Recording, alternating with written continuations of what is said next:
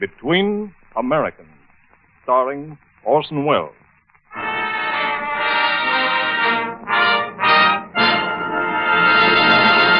The Gulf Screen Guild Theater.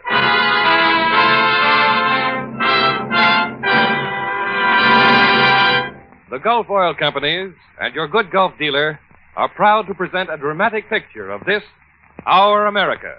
Here is your host, Roger Pryor, to tell you about it.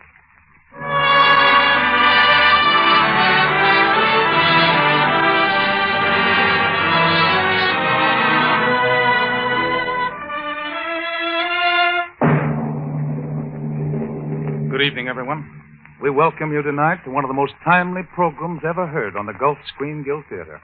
Our production of Norman Corwin's script, Between Americans, starring Orson Welles. Broadcast at any time, we believe this program would make every American's heart beat a little faster. Make him hold his head just a little higher.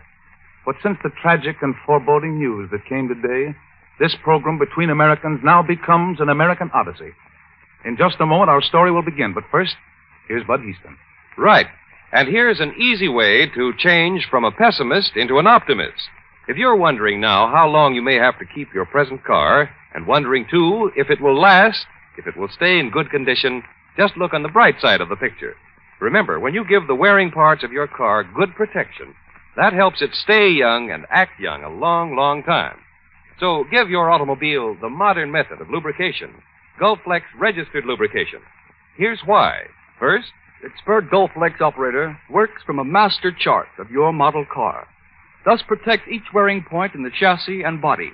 second, The Gulflex man uses not just 1 or 2 greases, but 6 special lubricants, especially developed by lubrication authorities. and third, here's proof of how good these lubricants are. In recent tests by Gulf engineers, Gulflex chassis lubricant, for instance, stayed in the shackles 30% better and lubricated nearly 100% longer than the average of competitive products tested.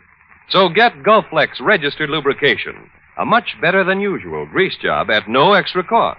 Remember, too, that your good Gulf dealer is also ready with splendid motor oils and gasoline, such as Gulf No-Nox gasoline, the extra value gasoline that has been especially designed to stop harmful pounding and hammering inside your engine. Make it a habit to stop regularly at your neighborhood good Gulf dealers, your headquarters for making your car last longer. And now, Oscar Bradley's music introduces Orson Welles, who will talk Between Americans.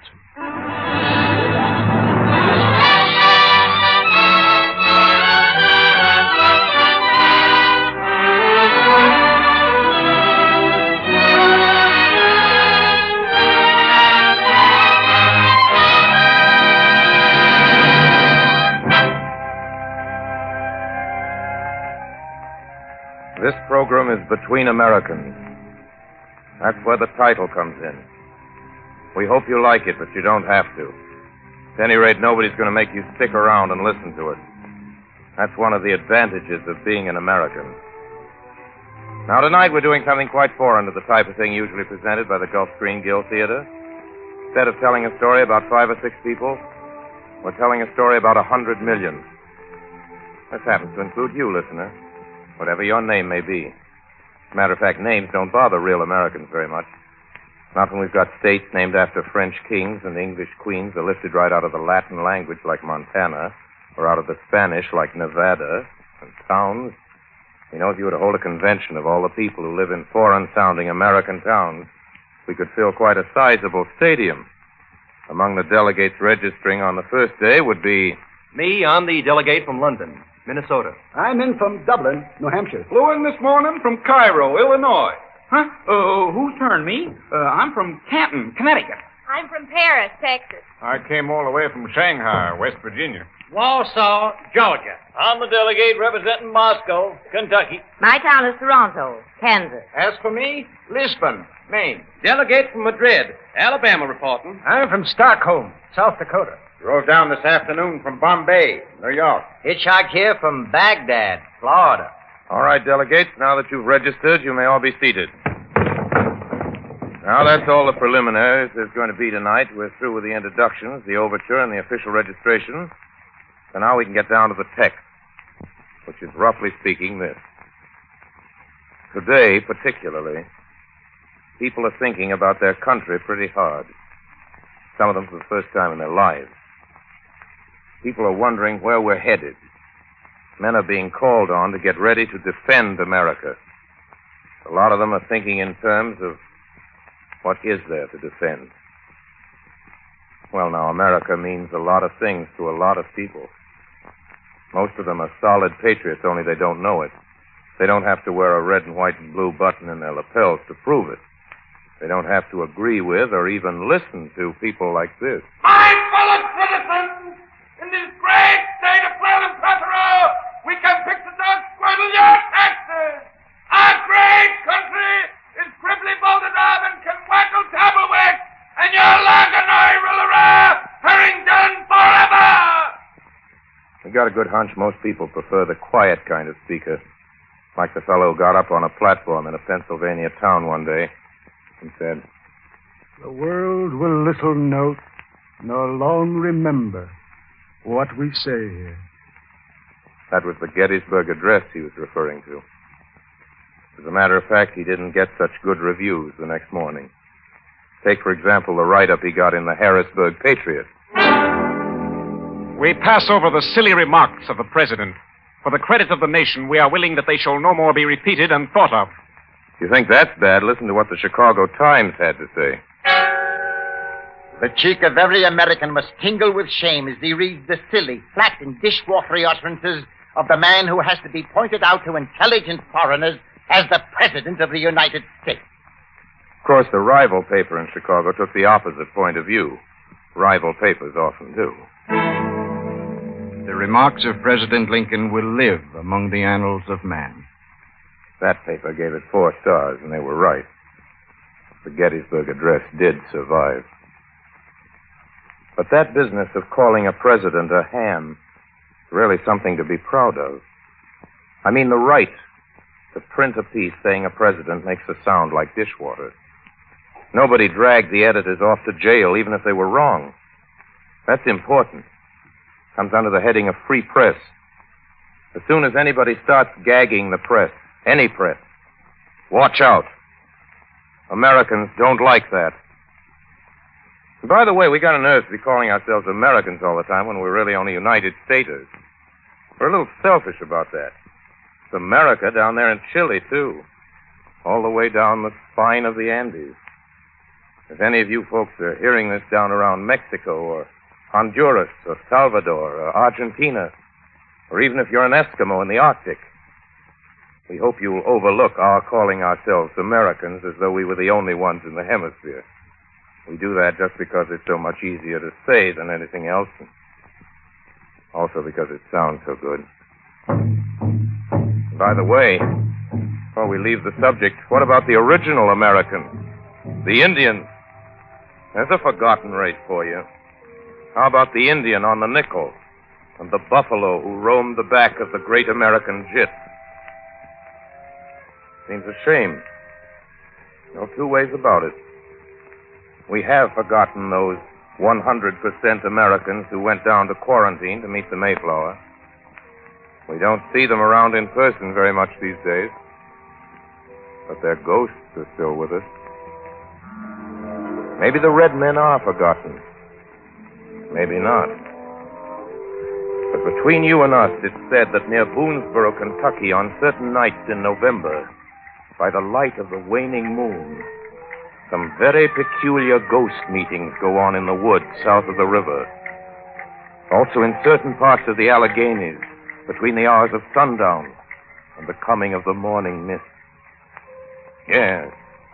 If you happen to be listening to this in a car, driving along Highway 99 in Wyoming, that man you passed walking down the road a few miles back wasn't a man at all.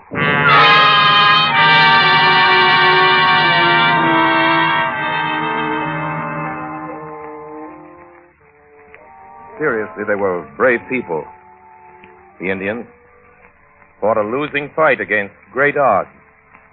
Wanted nothing more than to keep their land and their way of life. Fighting the fight so many people of all races have had to fight since. The fight to keep free and independent. The fight to stop men from the outside who want to civilize somebody their way. You ever ask yourself what America means to you? Does it mean 1776? Columbia, the gem of the ocean? Big business? The Bill of Rights? Uncle Sam? Chances are it means none of these things. Chances are it means something very personal to each of you. Something close to your heart which you'd miss like the very blazes if you were stranded abroad. Might have nothing at all to do with quotes from Madison or acts of Congress. It might be just the feeling about the crisp autumns in New England and the smell of burning leaves. It might be the memory of the way they smooth off the infield between the games of a doubleheader. It might be a thing as small as your little finger. Have you ever been abroad and run out of American cigarettes? Hey, speak English, mister? No, senor. Solo hablo español. Well, anyway, do you carry cigarettes? Ah, cigarrillos. Sí, tenemos bastante aquí. No, I just want cigarettes. Here, I'll take these. How much? 20 centavos. Yeah, keep the change. Hey, got a light there, senor? Sí, como no, senor. Un momento. Hey, what is this? Soft, cold soup? Tastes like an old shoe. Here, you can smoke the rest of them. There you are. America might mean a tight-packed cigarette, which tastes good. Might mean the way a hot dog man slaps mustard on a Frank. Might mean going with your wife to the movie on bank night. Or taking your girl to the annual barn dance and social at Tuckerman's Barn. Plenty of you listeners know what I'm talking about.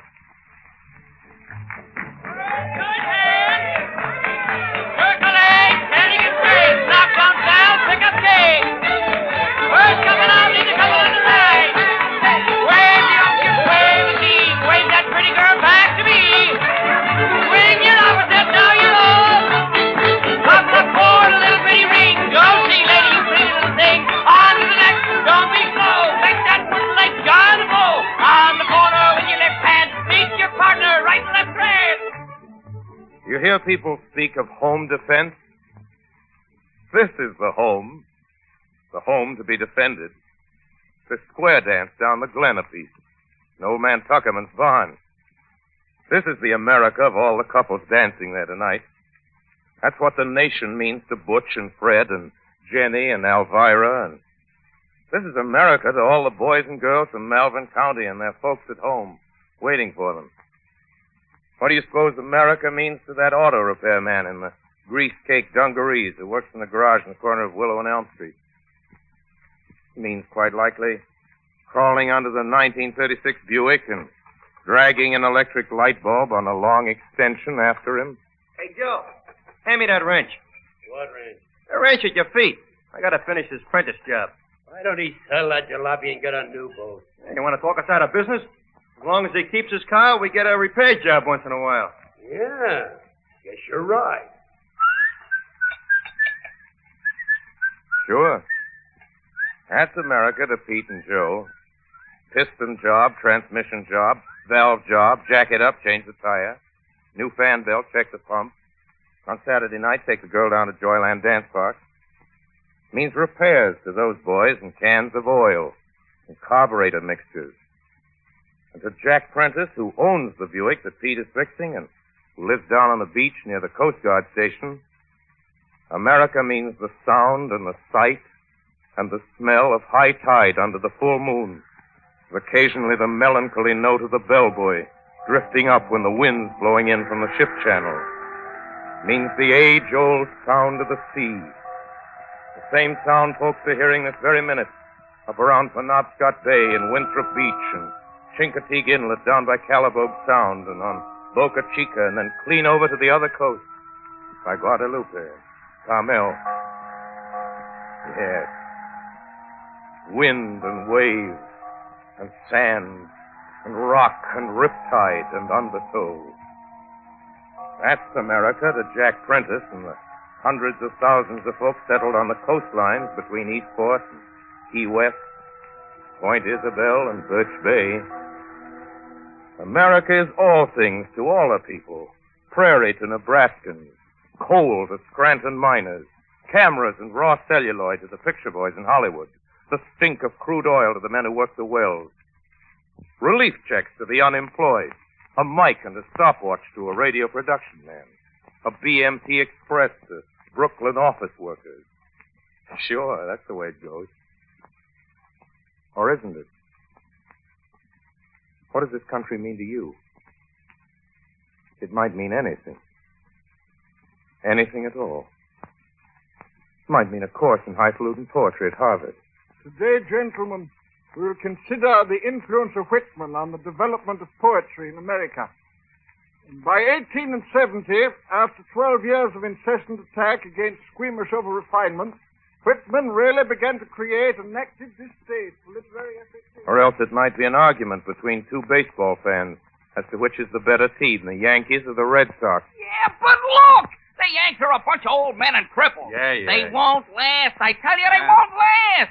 Wait till it gets good and hot around the middle of July. Yeah. Wait till doubleheaders begin piling up. What are you talking? Listen, DeMash is having the best season he ever had. He's an old man, huh? Keller hitting a dozen homers. I'd like to be a cripple like that. New home run record for the club. Won't last, huh? Who's the Red Sox got as good as DeMash? Name one guy. Name one. Only two. Ted Williams. Oh, good hitter. No getting away from that. What you say? Better than DeMash? Pitching. Wait a minute. Do you say? Or it could be a poker game in Charlie Ferreter's law office upstairs over the 5 and 10 cent store on a rainy afternoon. Or a meeting of the Kiwanis Club in the Mansion House on Thursday. Or the news store. Or a great symphony concert sent out over everybody's air, playing the music of all the world's great composers, regardless of their race or nationality. For instance, something by a great German Jew named Mendelssohn. Something you couldn't play in certain countries on the other side.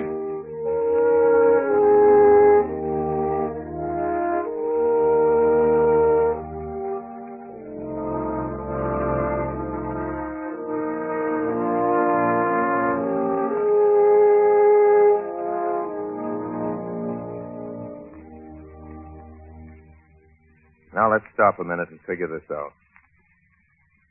Is it an accident that makes just being a citizen in this comparatively young country so attractive to so many people? To the world's greatest skater from Norway? To the world's greatest mathematician from Germany? To the world's greatest orchestra conductor from Italy? Is it an accident that 1,000 million people all around the world would give everything they own to be in your shoes? A free citizen of this country, right this very minute? Is it the weather here? Let's ask some of the natives. You from New York, how's the weather out your way? Oh, I like it all right, only the summers give me a pain, sticky and hot. And then we usually get a stretch of terrible overcast weather around April and November. Sometimes 10 days go by without the sun coming out once. And you, miss, from Miami, Florida. Oh, our climate's fine. Except you have to watch out for sunburn. A gentleman from Kansas? Summers get pretty hot. Winter's pretty cold. Tornadoes raise a ruckus every once in a while. Los Angeles. You? Ah, wonderful climate. Magnificent. Don't you ever get tired of all that sunshine? Ah, no, sir. Not a bit. Never rains? Well, a little precipitation maybe, but no rain. No earthquake? No, just little ones. Are you interested in some real estate? No, thanks. And you from San Francisco, how about it there? Best climate in the world. Top. Lots of sunshine? Lots. Lots of fog? Lots. All right. Then it's not the weather which makes it so attractive. Is it maybe our wine, women, and song? Let's ask the experts. You there, expert on women. American women are beautiful, certainly. But we've never produced any classic or historic beauty. We've no legendary figure to compare with Helen of Troy, or with any of the Greek or Roman Venuses, or with Egypt's Cleopatra. As far as fiction is concerned, we can offer nobody to stand up against Italy's Juliet, or Germany's Isolde, or France's Roxane. Certainly not Scarlett O'Hara. Certainly not. No, indeed. All right, that's fine. Thanks very much. Now, what about our wines? Is that what makes America so attractive from the outside looking in? How about it, wine expert? American wines are excellent, but then, of course, meaning no offense, have you ever heard of French champagne, Burgundy, Librame? All right, thank you. Thank you. Can it be our song? Maestro. America can well be proud of its composers and of its wealth of folk music. But the fact of the matter is that we have yet to produce a single world-great symphony, whereas Finland has produced 7, Germany and Austria half 100, the Russians about 12, the French 2 or 3, England 2 or 3, Bohemia... Not song, then. Neither wine, women, nor song. So what is it, then?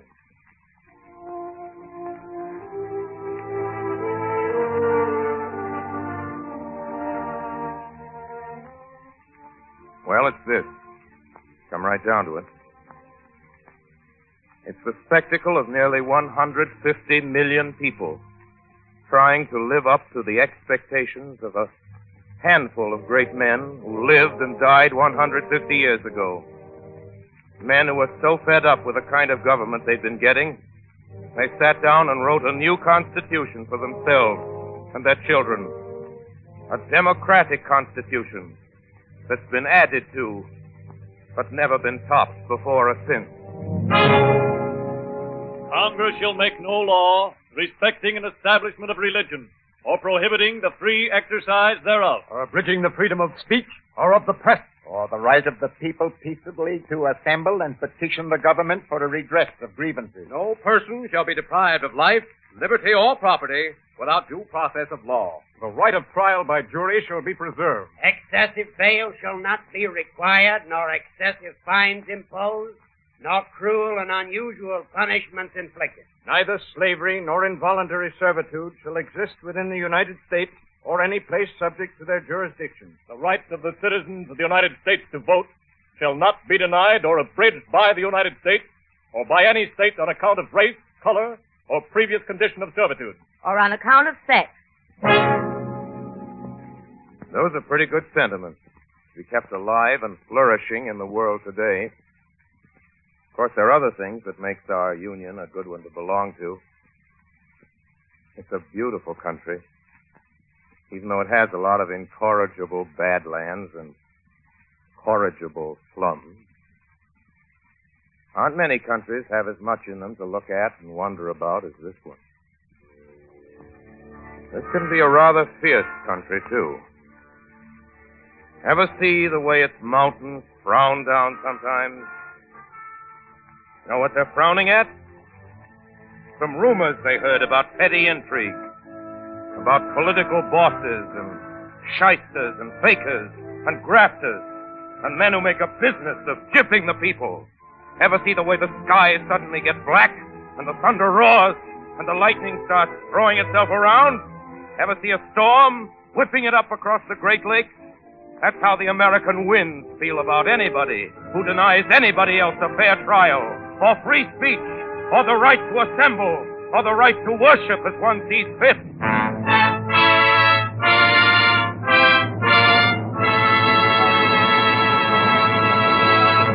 Well, then, in the final analysis, there can be no analysis. Many great thinkers and poets have attempted it, but the country's too big for any one man. There's Walt Whitman and Carl Sandburg and Tom Wolfe, and they all felt the magnitude and magnificence of the nation that got put together piece by piece like a jigsaw puzzle. They felt it and wrote about it in unforgettable ways. But still, it's bigger than any of them, or any of us. Whitman hit it on the nose when he said it was bigger than the president and the cabinet and the District of Columbia. It's not Park Avenue, or Broadway, or 42nd Street, or the Loop, or the Golden Triangle. It's other things. Many, many, many other things. Milltown. Hilltown. Tobacco Town. Mining Town. Oil Town. Cotton Town. Farmhouses. Railroad sidings. Statues on the common. Tourist houses on the edge of town along the state highway. Swimming holes. Gas stations. Stores on Main Street. Kettles of sorghum molasses. Sunday papers. Season tickets to concerts. Auctioneers. Night courts. Radios. Parades. Toothpaste. Shaving cream. Dogs. Cats. Skyscrapers. Subways. Cornfields, offices, hotel rooms, airports, hospitals, factories. Oh, we could go on for weeks with this, never come any closer to a working definition of America, or to any real understanding of its total meaning. Look, how can you add up all the red and yellow neon signs, the smell of all the eggs and bacon frying in the morning, the bargain specials, the lessons learned, the cows let in from pasture, the mileage clocked up on automobile speedometers, the rainfall and the snowfall, and the wind drift?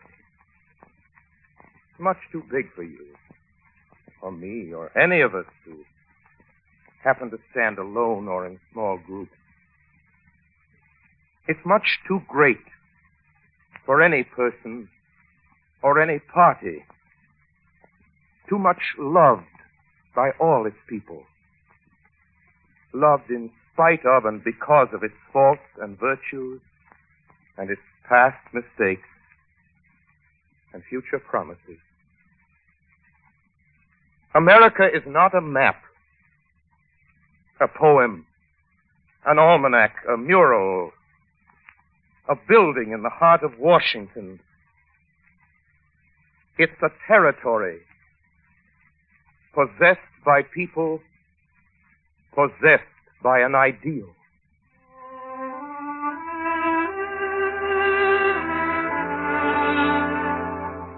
Well, that's all, listeners. Just wanted to talk between Americans for a half hour of a Sunday evening. No big finish here. No brass section bringing down the curtain. Just a little music to follow a friendly little chat.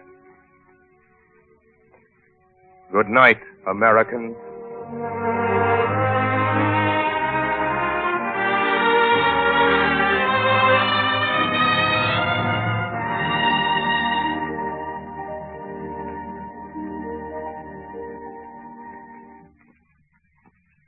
You've just heard Orson Welles talking between Americans.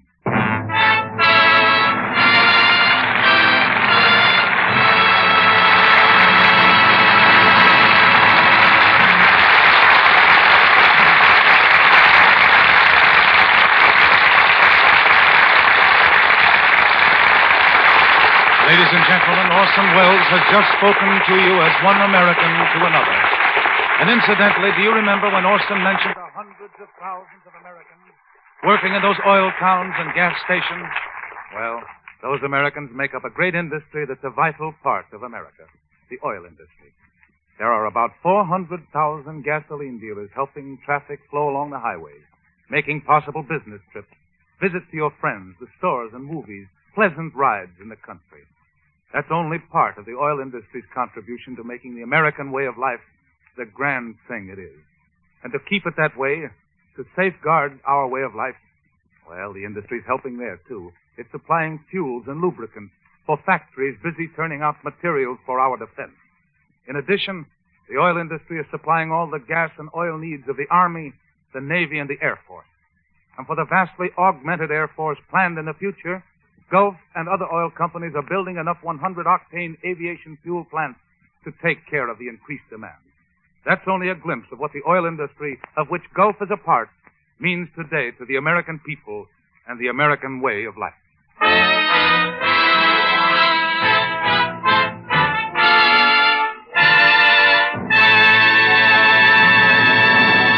Well, next week, we really have a show that'll put you into a great humor. The RKO hit My Life with Caroline, starring those top favorites, William Powell and Ann Sothern, with George Barbier. Music by Oscar Bradley, assisted by Frank Tours. Until then, this is Roger Pryor speaking for your neighborhood good Gulf dealer and saying, good night, everyone.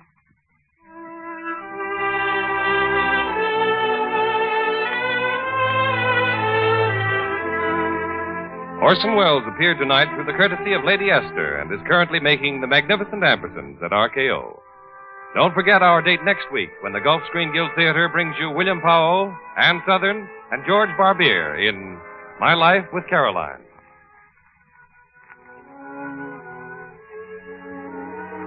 Bud Easton speaking. This is the Columbia Broadcasting System.